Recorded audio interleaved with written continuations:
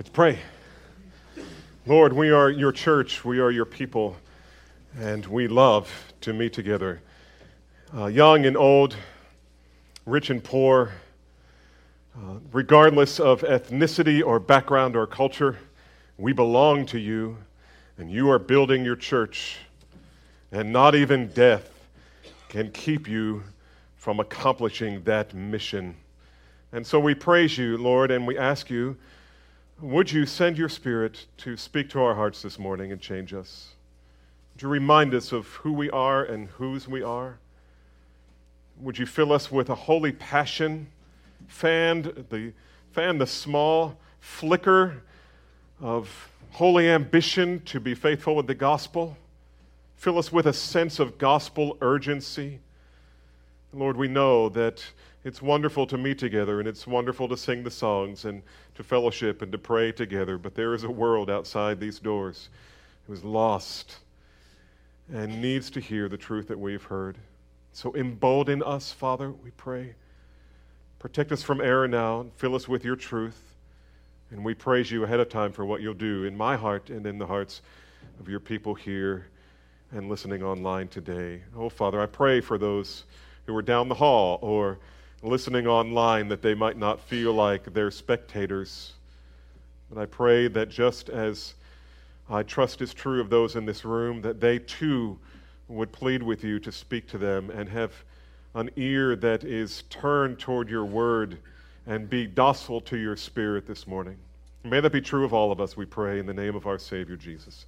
Amen. Turn with me in your Bible to Philippians chapter 1. Philippians chapter 1. And if the Lord allows, we will finish this chapter today. And if not, we can come back next week. And let's stand together and read the text. We're going to just pick up with verse 21 and read to the end of this chapter. I'm looking forward to getting into chapter 2, that Christological passage that says so much about our Redeemer. But we have a great text today as well. Here we are. Philippians chapter 1, verse 21. Paul's in the middle of a monologue, as it were, this part of the letter to the Philippians, and he says this: "For me to live is Christ, and to die is gain." We talked about that last time. And then he continues, "If I am to live in the flesh, that means fruitful labor for me, yet which I shall choose I cannot tell. I am hard-pressed between the two. My desire is to depart and to be with Christ, for that is far better. But to remain in the flesh is more necessary on your account. Convinced of this, I know that I will remain and continue with you all for your progress and joy in the faith, so that in me you may have ample cause to glory in Christ Jesus because of my coming to you again. Only let your manner of life be worthy of the gospel of Christ, so that whether I come to see you or am absent, I may hear of you that you are standing firm in one spirit, with one mind, striving side by side for the faith of the gospel, and not frightened in anything by your opponents. This is a clear sign to them of their destruction, but of your salvation, and that from God. For it has been granted to you that for the sake of Christ you should not only believe in him, but also suffer for his sake, engaged in the same conflict you saw I had, and now hear that I still have." May the Lord add his blessing to the reading of his word, and you can be seated. As I read the letter of Paul to the Philippians and his other letters, I come away with a distinct impression that he was somewhat of an armchair athlete. And by that I mean that while his life calling was to be a missionary of Jesus Christ with the gospel to the Gentiles, nevertheless, he sincerely loved sports. Of course, he never earned a basketball scholarship to the University of Jerusalem. He never played American football. He never competed in the Olympics. He was obviously well acquainted with the Isthmian Games in Corinth, however. And while he may have never practiced athletics, he he certainly had the heart of a serious athlete. He could have transitioned out of ministry into sports and become a star. He possessed the kind of personal discipline and die-hard spirit of determination that every athlete has to possess in order for them to win. Paul seemed to live by such athletic slogans as "no pain, no gain," or "go big or go home." I mean, it especially reminds me in Romans where he says, I've planted churches in Asia. There is no more room for me in Asia. I go to Spain. Really? That's big. That's big. And we see this not only in the way Paul lived, but even in his vocabulary as he wrote. For example, in 1 Corinthians 9:24, he exhorts believers as if in a halftime locker room pep talk. He says, "Do you not know, gentlemen, that those who compete in the game all run, but only one receives the prize? Run in such a way that you may win." There's going to be that kind of conversation next week after Sunday service during the Super Bowl in halftime. And here was Paul doing the same thing with us. Same thing with us. In 2 Timothy 2:5, he says, "If you're going to be an athlete, you will not win the prize unless you compete according to the rules."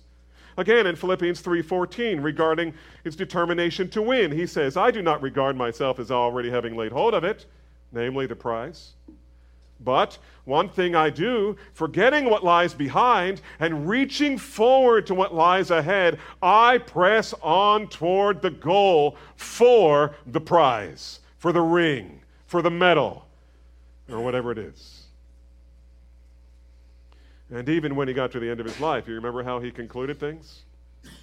"I have fought the good fight, boxing. I have finished my race. I have kept the faith." And we come to our passage this morning, I can't help but notice, at least in the original language, the same mindset of a champion athlete. And again, we get a hint of it here in Paul's word choice. Look at verse 27, and we'll kind of jump ahead, and then we'll start over again. Verse 27, the phrase, "striving side by side." Striving side by side. That's kind of like 4 words, or depending on whether they're hyphenated in your book or not. In Greek, it's actually 1. And the root of that one word is athleo, from which we get the word athlete. And if you have eyes to see it in this passage, the athletic motif is clearly discernible throughout.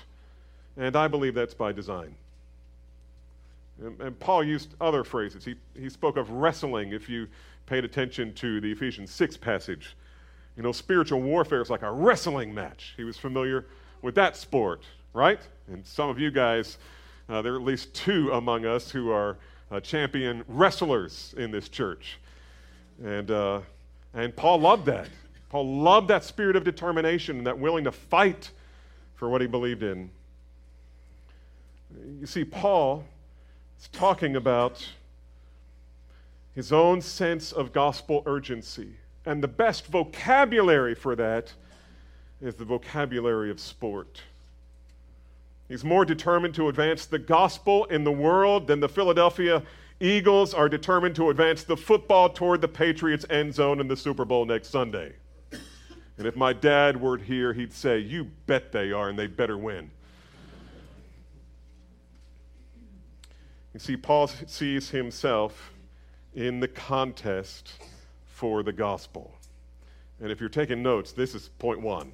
The contest for the gospel. Paul's constantly laboring, striving, suffering, pressing on to advance the gospel. In fact, in his letter to the Philippians, he speaks as if he's the team coach and the members of the church of Philippi are his players. And that's how we should view ourselves in this text. Jesus is the owner of the team. Paul, at least in this passage, is the coach, and we are the players in this contest for the gospel. This is who we are. And this is how we should see Paul. There's no doubt that the gospel is the epicenter of Paul's life. And again, we get that from this text. Turn back to the beginning. of Philippians, we see in verse 4, Paul refers to the Philippians as partners with him for the gospel. In other words, they're on the same team. You are partnering with me, and everybody understood he was in charge. Everybody understood that he was the coach. You are partnering with me for the gospel. And for that reason, he wrote this letter. He was rejoicing in their partnership. He was so glad to have them on his team. In verse 7, Paul says, he has suffered imprisonment for his defense and confirmation of the gospel. He's playing for keeps. He's leaving it all on the field. He'll leave his life on the field if necessary. He's laying down his life to win this contest. Verse 12, he indicates that being thrown into jail didn't hinder his game plan. To the contrary, it just changed the venue. Prison life was actually helping him advance the gospel. And we talked about how do you interpret your own suffering? Remember that? Because most of the time we misinterpret our suffering. We think, this is bad, this is bad, this is bad. Every time Paul suffered, they said, this is good. This gives me another opportunity. This puts me in another place. This gives me opportunity to minister to you in various ways. Gives you opportunity to minister to me. And then in verse 13, Paul explicitly says that he was put in jail for the defense and confirmation of the gospel. And so you see, Paul viewed his whole life as a contest for the gospel. He was advancing the gospel. We've said many times around here, we're not looking for church growth. The goal here is not to make a big church. The goal here is gospel growth. We want it to go deep, and we want it to go broad as far as God will allow it in terms of evangelism. But we're not feckless and indolent. We shouldn't be with the gospel. We should be like Paul. That's the whole point of having a conference in 3 weeks, on gospel urgency. We need Paul's gospel urgency. And we'll be talking about that more as we go. By the grace of God, Paul was determined to defeat the power of sin and death that plunges men into eternal judgment. And the only way to do that is with the power of the gospel. It's not just by being nice to people. Loving people is the beginning, yes. But listen, it is news. The gospel is news. Someone has attributed to Francis of Assisi, and I don't think this is right. I think there's no evidence that it really was him who said this. But it's attributed to him, and so if you want to look it up, you can find it under his name. But it is said that he said, preach the gospel every day, and if necessary, use words. Well, that sounds really good, except the problem is the gospel is news. Imagine turning on the evening news and seeing the guy standing there looking at you in a loving, nice, happy, encouraging manner. You're not going to get the fact that Trump tweeted something today and what that was. Listen, this is news. It must be spoken. Faith comes by hearing, and hearing by the word of Christ. What you hear is the word of Christ. It must be spoken. Sooner or later, you can't just love people into the kingdom. You love them, and then you speak to them. You love them, and then you speak to them. And this is what Paul did, and this is what he wanted the church of Philippi to do, and apparently they were already doing, as persecuted churches are in the habit of doing. And so coaching his team in this contest was a really big deal to the Apostle Paul. He didn't take the responsibility lightly. And now that he was in jail and facing who knows what, either life or death, he found himself in the throes of a dilemma. And it brings to light his commitment to the team. And so beginning with verse 21, here's what we see. Paul's commitment as the coach. And so this is point number 2, right? The commitment of the coach. Now watch this, verses 21 through 24. For to me to live is Christ and to die is gain. If I am to live in the flesh, that means fruitful labor for me. Yet which I shall choose I cannot tell. I'm hard pressed between the two. My desire is to depart and be with Christ, for that is far better, but to remain in the flesh is more necessary on your account. Now, of course, we understand that Paul doesn't really get to choose whether he's going to live or die. Nobody gets to choose when you're born. Nobody gets to choose when you die. But he does frame this part of his teaching to the church of Philippi and to us in terms of a choice. And I think he's doing it that way for effect. He wants us to feel what he feels, as if this were making the biggest choice of his life. He wants us to understand how sold out he is in his final decision. And so he frames it as a choice. This is willful. It's almost as if he was saying, I know I don't have a choice, but if I had a choice, whether to go to heaven right now or to stay with you, this is my decision. On the one hand, he's convinced that dying will be gain. In heaven, the contest will be won. It'll be over for him. The victory will be won. He will receive his reward. He will hear from God the Son, "Well done, good and faithful servant." There will be no more sin. There will be no more dying, no more tears, no more funerals, no more pain, no more cancer. There will just be joy unspeakable and full of glory, forever and forever, in the presence of Jesus. Nevertheless, Paul understood the value of living in the world. To continue on earth would mean more time in the game, more playtime, not playtime like fooling around time, but on the field time, in the game, more opportunity to score for God. And that's what he means when he says in verse 22, "If I live on in the flesh, that means fruitful labor for me." There was still significant work to be done in training the Philippians to advance the gospel on their own. And they would have to do that when he's gone. And I think in his mind, they weren't quite ready. I think if this were the letter to Calvary Bible Church from the Apostle Paul, he'd be saying the same kind of things. You guys aren't quite ready. I'm not going anywhere because you need me. You need more training. You still need somebody to kick you in the pants and get you out on the field and say, doesn't matter how bad it hurts. You are going to get knocked down. We're playing for keeps. And so don't think it's like sipping tea and writing letters. It's not. This is a serious thing we're doing here. It's a serious game. It is the contest for the gospel. And so Paul understood that significant fruitful labor for him was a worthy reason to stay if he had the choice. And so if Paul were given the choice, it would be a tough call. This is what he's saying. It's going to be hard. This is a hard decision. It's a difficult dilemma. Do I finish well and start enjoying the fruits of my retirement? Do I keep coaching?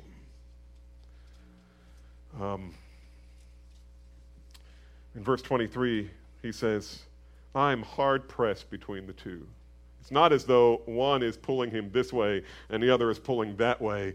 It's like, at Mineral Well State Park, there's an area where we like to go rock climbing. We haven't done that in a while, but they have a cave, and you're out there and you're walking between these gigantic boulders at Penitentiary Canyon, or whatever it's called down there. And these walls are out here, and then when you go into this tunnel, it suddenly, they come pressing in on you, and you can kind of touch them like this, and it's dark, and it's a little bit scary. And Paul is saying, this is what it's like. It's not that I'm being pulled in two directions. It's two good things that are pressing on me. Go home to be with Jesus? That's pressing hard. I want to do that. Stay here with you and continue in fruitful labor? I really want to do that too. What shall I do? That's his dilemma. And so in verse 23, he explains it. My desire is to be with Christ. Now this is interesting. The word for desire here is epithumia. And those of you who counsel know what this word means. It simply means strong desire. And the reason our counselors know this word is because it is used in James chapter 4, and it's translated lust. Why do you fight? Why do you fight? Is it not your desires? You lust and do not have. It's the same word, epithumia, and Paul is using it about himself in the context of advancing the gospel or going home to be with Jesus. And in this case, I want to be with Christ. I really want to be with Christ. It's epithumia. It's a strong desire. It's what you think about when your mind goes into neutral this afternoon when you go home, if you have opportunity to take a nap, and as you're not under the pressure, you'll be thinking about something. Where does your mind go? Where does your mind go? For Paul, he was like, every time I close my eyes, I picture myself standing in front of Jesus. I can't wait. I can't wait. I can't wait. I can't wait. I want to be there. It's what you dream about when the going gets tough. And for Paul, he dreamed about being ushered into the presence of Christ. He wanted to be with Christ, which is, he says, far better. Better than what? Better than staying here. It's far better. And actually, the phrase in the Greek, far better, is actually not 2 words, it's 3 words. And so you might translate this, it is far, far better, or the NAS says, it is very much better, and I actually like that translation best. It is very much better than staying here. Not just better, not just much better, but very much better. This is Paul using superlative language, which he often did. Paul really wanted to be with Christ. That's the point. He never talks about going to heaven to see the pearly gates. He never says anything about the golden streets. That's not Paul, that's John. And he was told to talk about that. That's not why he wanted to go to heaven. He didn't want to go to heaven to see his mom or his grandma. He never said that. Every time Paul talks about his desire to go to heaven, he wants to see Jesus. And you know what? That's the only reason. I mean, if when you dream about heaven, you naturally go toward thinking about pearly gates or golden streets or your mom or your grandma, listen, the thing that should excite us about heaven is Jesus. We will get to see our Lord. We'll get to talk with him. It won't feel like a one-way conversation all the time. And so Paul wanted to go. It's where he wanted to be. On the other hand, however, verse 24, to remain in the game is more necessary on your account. And so his dilemma is between that which is very much better and that which is more necessary on your account. If we're simply talking about personal benefit, Paul's dominating desire to be with Christ. I mean, if you're going to let me be selfish, I'm out of here. I'm going to Jesus. But given the choice, he was willing to put his deepest desire on hold in order to further benefit his team and advance the gospel. And so this is the difficult dilemma. This is the difficult dilemma. And by the way, what a picture this is of love. Because we've said many times around here, right? What's the definition of love? It's so important that you understand this or you're not going to do marriage very well. To love is not to feel. Feelings come with love sometimes. Sometimes love has feelings that you would call bad feelings. And sometimes they're really, really good feelings. But to love is to give what I have that you need because God wants me to, regardless of how I feel. You can love someone regardless of how you feel. Even if you're angry, you can love. To love is to give. God so loved the world that he gave. What? He gave what we need. What did we need? His son to die for us. And he did it. And here's Paul saying, listen, if it's just about my personal benefit and my comfort, I'm out of here. I'm going to heaven. But that's not what this is about. If I had to make a choice, I wouldn't leave yet. I love you. He said that in the beginning of chapter 1. I love you. And here's the demonstration of love. Here is the manifestation of true love. Given the choice, as much as I want to go to heaven, and though I want to be there more than I want to be here, I love you too much to leave you. There's still work to be done. And so forget about retirement. I'm not retiring yet. I'm going to stay. And so here's the difficult determination gets resolved in difficult dilemma gets resolved in his decisive determination, and we see that in 25 and 26. He says, convinced of this, I know, by the way, convinced of this, God didn't tell him. We don't have any indication that the Holy Spirit whispered in his ear or that Jesus told him what to do. He didn't get an impression. He didn't get a word from the Lord. He didn't twist a scripture somewhere. He's doing the math. He's taken what he knows about the truth of God's word and he's applying it to his situation. And he says, listen, I know this is the best thing. If given the choice, this is the best choice. And so convinced of this, I know that I will remain and continue. And by the way, know here, I know is oida. It means I see with the eyes of perception, not revelation. But I perceive that I will remain and continue with you all for your progress and joy in the faith. In verse 26, so that in me you may have ample cause to glory in Christ Jesus because of my coming to you again. Paul's saying, again, if it were my decision, I would decide to stay a little longer. Why? For your benefit. For your benefit. For the fruit that could be born in your lives by my staying. In verse 25, he says, it's for your progress and joy. Progress in the Christian life is what? It's spiritual growth. It's growing in Christ's likeness. It's progressive sanctification. It's helping us to become more and more like Jesus. It means becoming more like our Savior and better equipped to proclaim and to defend the gospel of Christ as Paul did. And where there's that kind of spiritual growth going on, it is accompanied by spiritual joy. When there is growth, there's indication that's the evidence that there's life. Life produces fruit. Fruit produces joy. And this is important for us. John 15:11, Jesus says, these things I have spoken unto you, that my joy may be in you, and that your joy may be what? Full.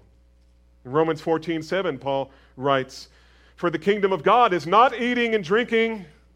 This is not where your ultimate satisfaction is going to come from. It doesn't come from eating and drinking.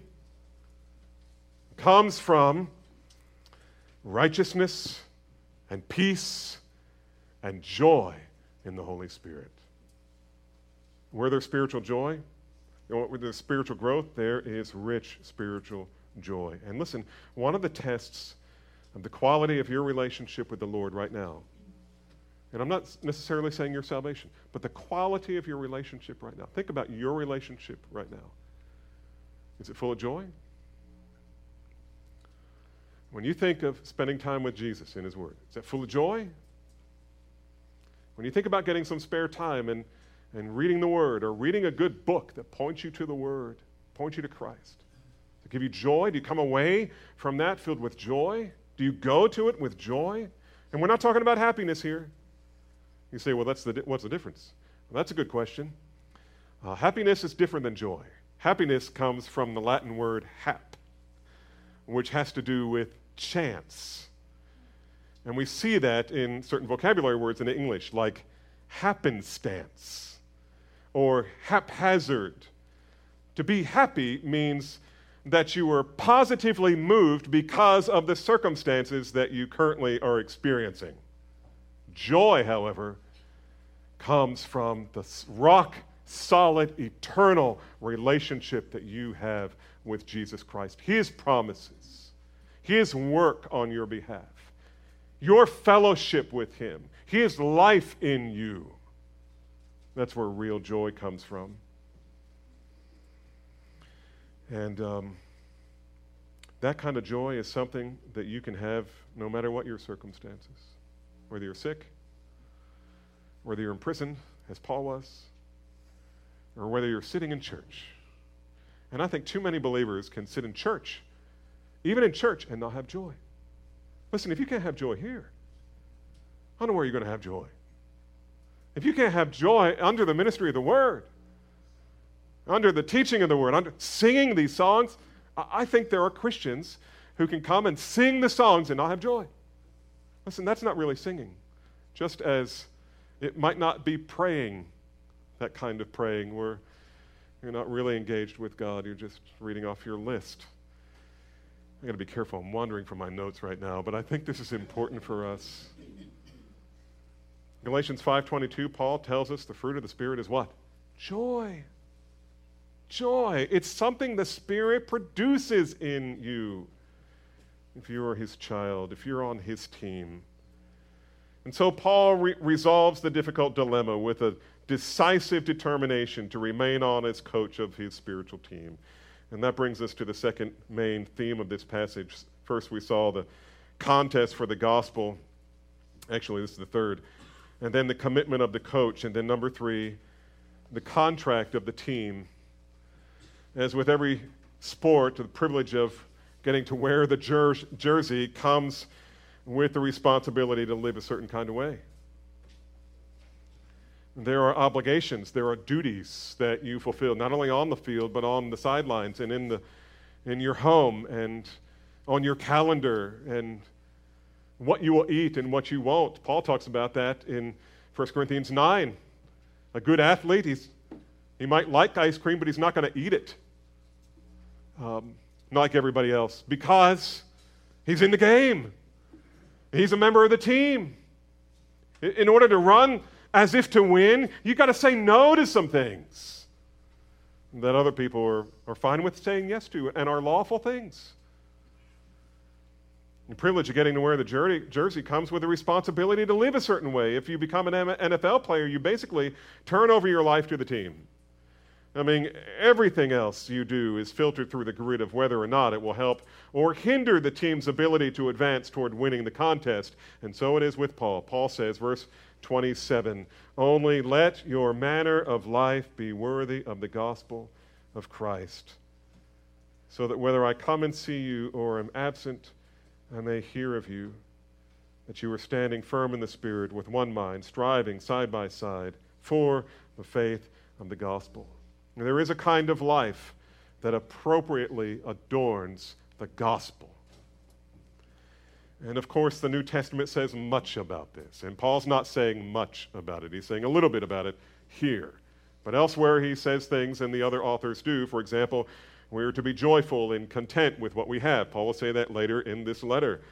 And we're to be humble and forgiving. We're to be generous and full of good works. All of this is adorning the gospel well, living in a manner that adorns the gospel. We are to be diligent and honest in our labor for our employers. And we are to long for the word of God, and we are to hunger and thirst for righteousness. We are to strive to be holy even as he is holy. This is what it means to live in a manner that's worthy of the gospel of Jesus Christ. But in this context, Paul, our coach, calls us to be unified. His concern here is unity. You can't really see it in the English, but in the Greek, the word manner of life can be translated citizenship, which infers that it's not just one. I'm not a citizen. I'm not like the president and the vice president and the citizenry of my own world. Although some of us live like that.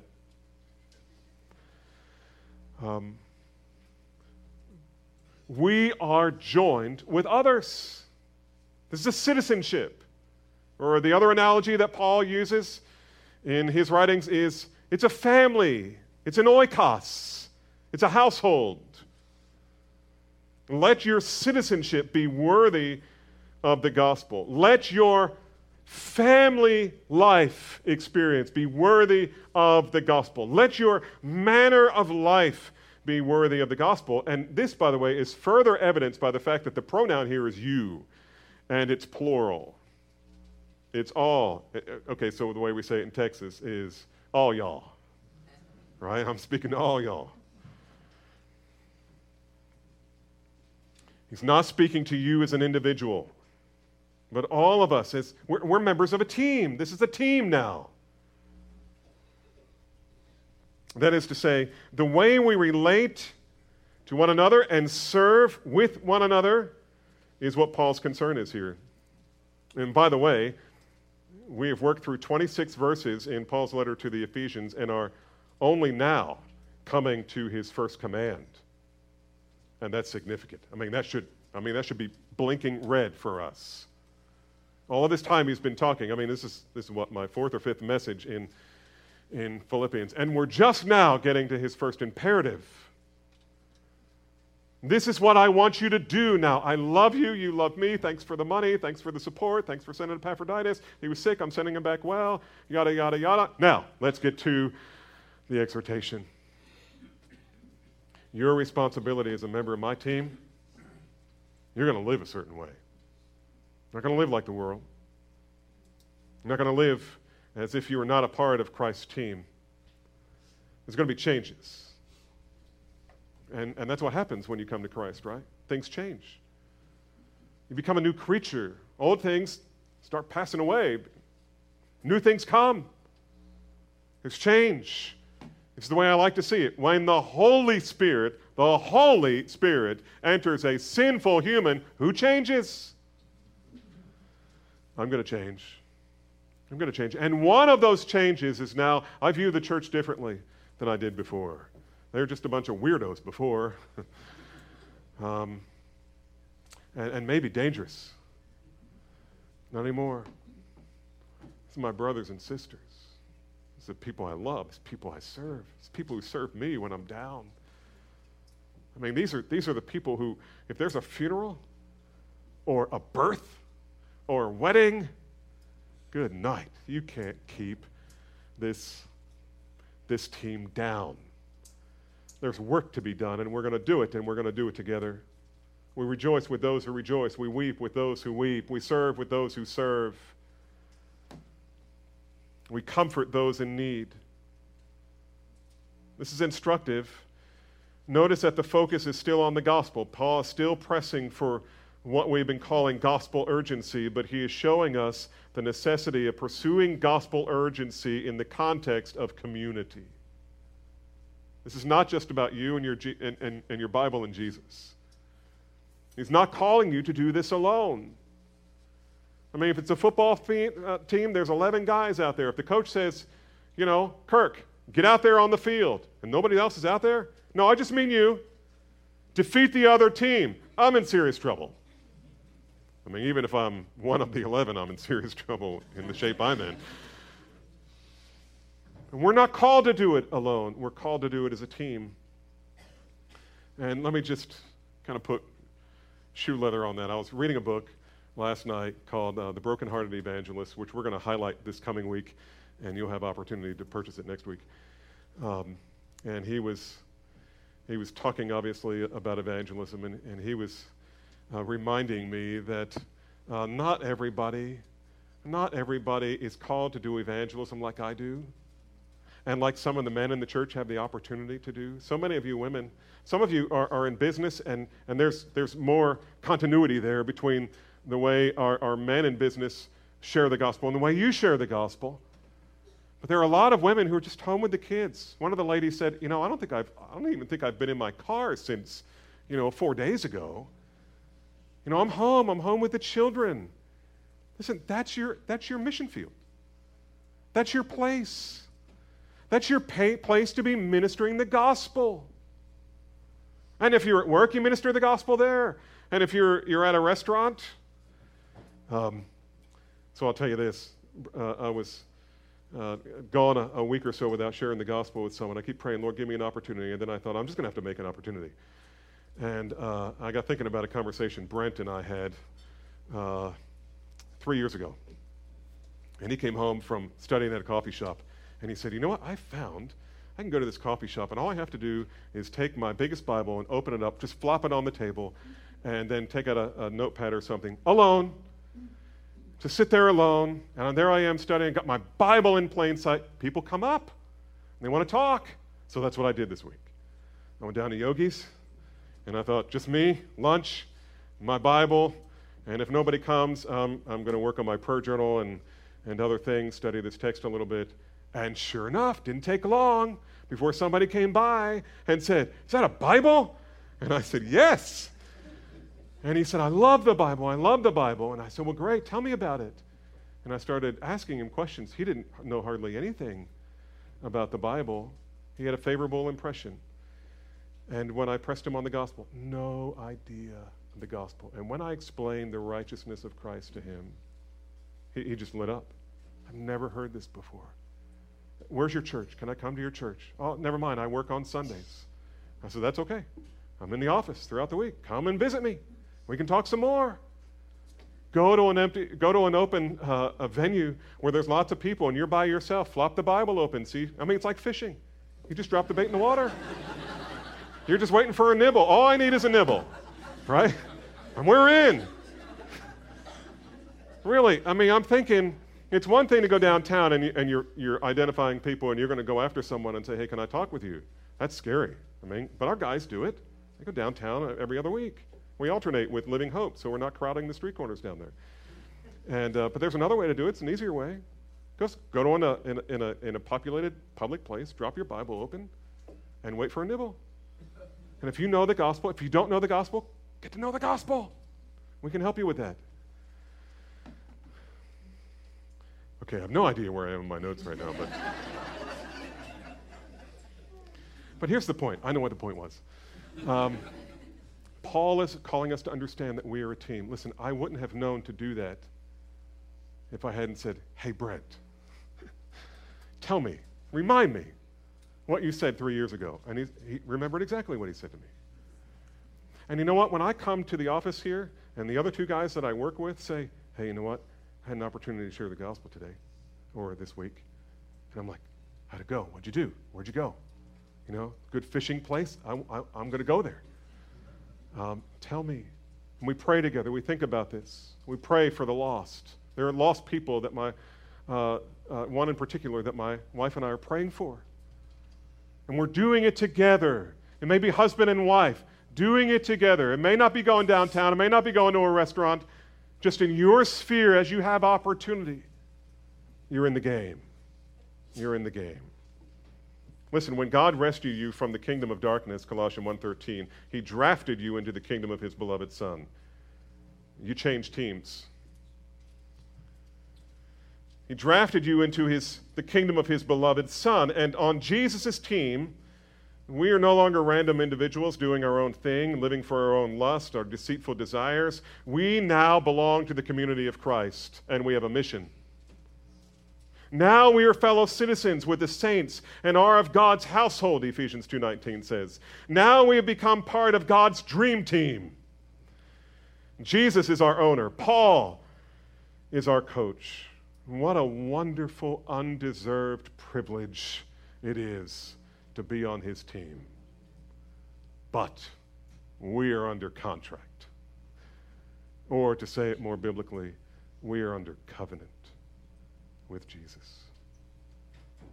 We're not saved by good works, but we're saved for good works. And we got to get busy.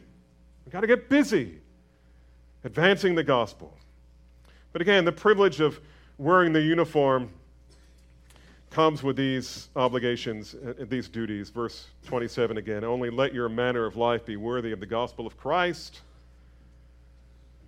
so that whether I come and see you, or I'm absent," that means if I get out of jail or not get out of jail, I'll still hear of you, and I will hear that you are firm in one spirit, one mind, striving side by side for the faith of the gospel. And so, what does it look like? What does it look like to be under covenant, under contract with the owner, Jesus Christ, our coach, the Apostle Paul? What does it mean? What does it look like to live in a manner worthy of the gospel? Well, first of all, a worthy manner means we have a common life. Common life. Paul says we have one Spirit. Here he's not referring to the Holy Spirit. This means that out of our common life in Jesus should come a deep sense of camaraderie in our fellowship with the Lord and with our mutual labor in the Lord. We should be encouraging one another, exhorting one another, all the more as we see the day drawing near. Jesus should come, with knowing Jesus should come a deep sense of camaraderie because we belong to one another. And so as teammates drafted by Christ and empowered by God, we stand firm in one spirit. We engage in the contest together for the gospel. Second, a worthy manner means we share a common goal. Verse 27 again. We are to have one mind. In other words, there should be no confusion about what the goal is, namely, to effectively deliver the gospel to all the nations in order to make disciples, to make followers of Jesus Christ. That's the goal. I mean, next week, when the Super Bowl hits, no ambiguity about what the goal is. And so, if you come into church and you think the mission of the church, the goal of the church is to end poverty, then we don't have one mind. If you think the mission is to be accepted by the world, then we will not be of one mind. If you think that the mission is to make America great again, we will not be of one mind. That's not the mission of the church. Our mission is to reconcile sinners to God, to plead with them, be reconciled to God in Christ by the power of the gospel.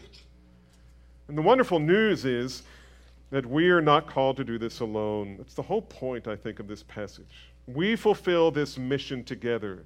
We do it striving side by side for the sake of the gospel. And this is where we find that atheleo, the word from which we get athlete in the English. We do this side by side.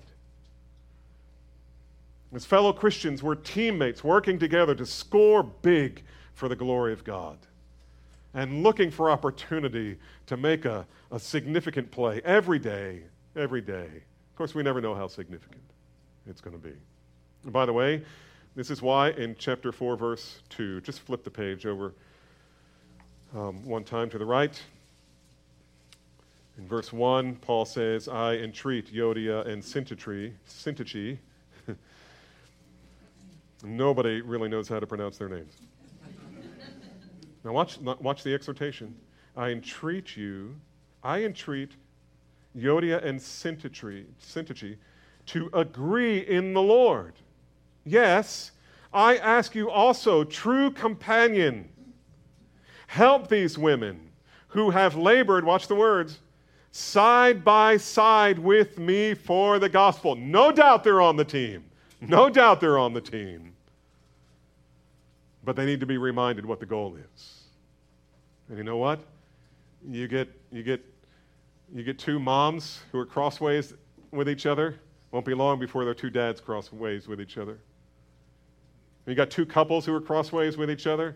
You're going to find two families that are headed toward division, and it'll just grow. You form a team, you invite people to join your team, and the church fractures.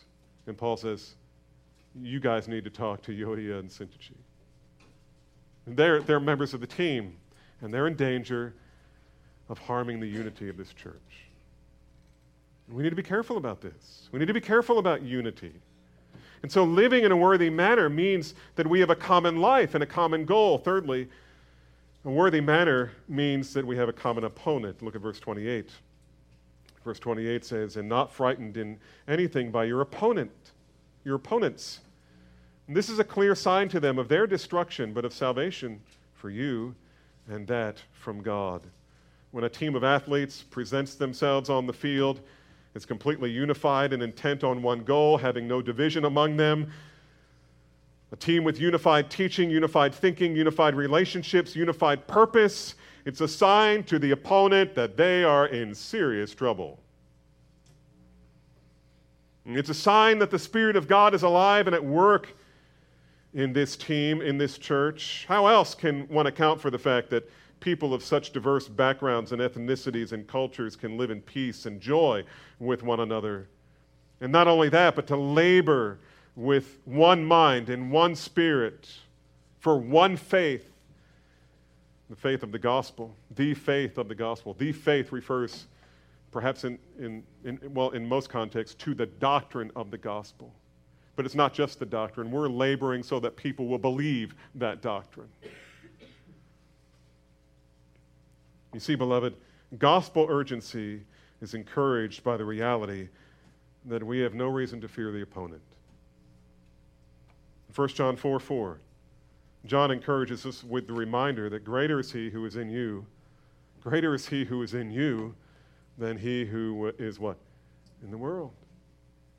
Your opponent.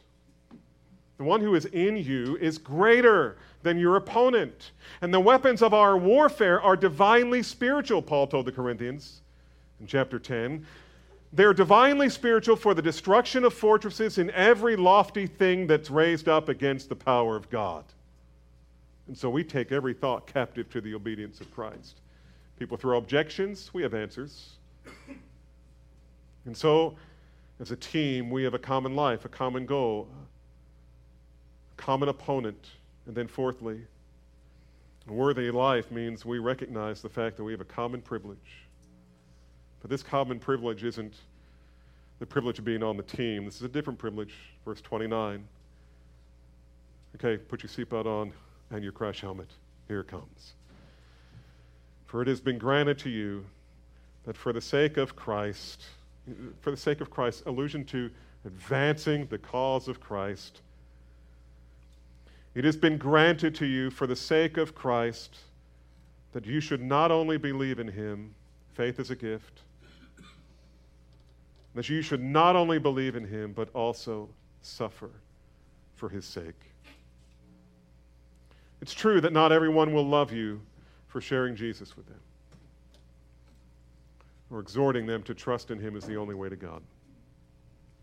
And some will take offense. And Paul is saying, just as your believing in Jesus was a gift from God, so your suffering in him is a gift. It's a privilege. And we recall, do we not, from the book of Acts, chapter 5, verse 41, after the apostles were arrested in the temple for preaching the gospel, they were put in jail. That night, an angel came along and let them out of jail and sent them back and said, go back to the temple and preach again. We're going to get arrested again. That's okay, go preach again. Sure enough, they go preach again. They get arrested again. They get put back in jail. And the authorities have this meeting, and Gamaliel says, be careful, hear what you do with these guys. You may find yourself being the opponent of God. And if not, then this thing's just going to die away. Don't make too big a deal out of this. And the Sanhedrin took the advice. And so they went to the apostles, and they warned them never to speak of Christ again. And then they beat them with rods and sent them back to their friends. And Luke tells us they went on their way from the presence of the council, rejoicing that they had been counted, what? Worthy to suffer shame for his name. Notice the phrase, considered worthy. That's what Paul's talking about. Let your manner of life be worthy of the gospel. And worthy of the gospel is just another way of saying worthy of Christ, because Christ is the gospel. He is the good news. It's not the words that you say that save people. It's Jesus that saves people. And throughout church history, it has always been the privilege of the church to suffer shame for his name. And it occurred to me this morning that other New Testament authors speak about this. And certainly that's true of Peter, who said, beloved, do not be surprised at the fiery trial when it comes upon you to test you as though something strange were happening to you. This is common. Not everyone is going to love you for this, but you are a member of this team, right? And I'm your coach, and Jesus owns you. And it is a great privilege to wear the jersey and to fulfill your duty in proclaiming Christ. As we remember this, Paul was not merely pontificating about these things from a comfortable office somewhere. He was actually living out the very things he was exhorting them for. In verse 30, this is how he closes. Engaged, that is, they are to be engaged for Christ's sake in gospel urgency that from time to time leads to suffering. And he says, engaged in the same conflict that you once saw in that I had, and now hear that I still have. I am writing this not from my comfortable home, but from jail. And I'm telling you, it's okay. The water's fine. Jump in. We got a medal to win. We got a game to play. We got an opponent to conquer. We got lost souls that need to be saved. There's joy that you're missing out on. There's fellowship that you do not experience unless you're ministering together for the gospel. And that's my hope for our church. I hope that we will glean from this passage this morning the encouragement that you were never meant to fulfill the Great Commission alone. Gospel urgency finds its strength in gospel community. We have a wonderful gospel community here. A lot of things are going right here. We're really good at sanctification and discipleship here. We need to be better in getting in the game for the advancement of the gospel. We need to be better evangelists wherever we are, and all of it to the glory of Jesus Christ. Amen. Let's pray. Lord, thank you for this text. Thank you for, from time to time, pushing us out on the playing field, calling us to do as a good coach.